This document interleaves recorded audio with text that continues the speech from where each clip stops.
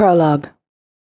Whitby, England's capital of Goths, and hopefully the one place I won't, for once, be considered weird. Weird? Me? Never. Okay, who on earth was I kidding? I thought I saw ghosts, for goodness sake. I constantly have dreams and daydreams of specific events happening that then happen just as I've pictured it. I creep myself out sometimes. As I lay in bed asleep, the visions happened again. It's the same one that happened 3 nights previous. I see a dim-lit shore on the coastline. I hear a man's laughter. I see the girl again.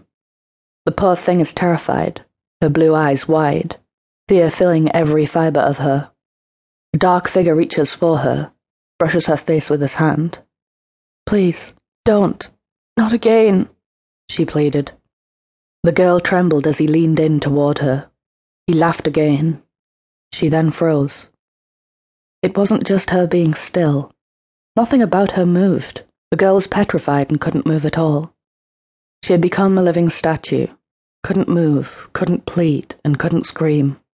The fear was so stale I could taste it. I felt sick with it. There was nothing I could do. The dream had happened before. I'd already seen it happen. I couldn't stop it. I was helpless. The vision smacked into me again. I saw the man move his face nearer and nearer. I was now in her body. I felt what she felt, her helplessness, and her memories of how he'd touch her every night, her pleading him no. He wouldn't stop. He'd never stop. I felt him touch her, my body, and unable to do anything about it. I was out of the scene again. The poor girl was only about 12 years old. A child, innocent, till he took everything from her. Her mind was like a tidal wave of pain. It washed over me and the dark figure.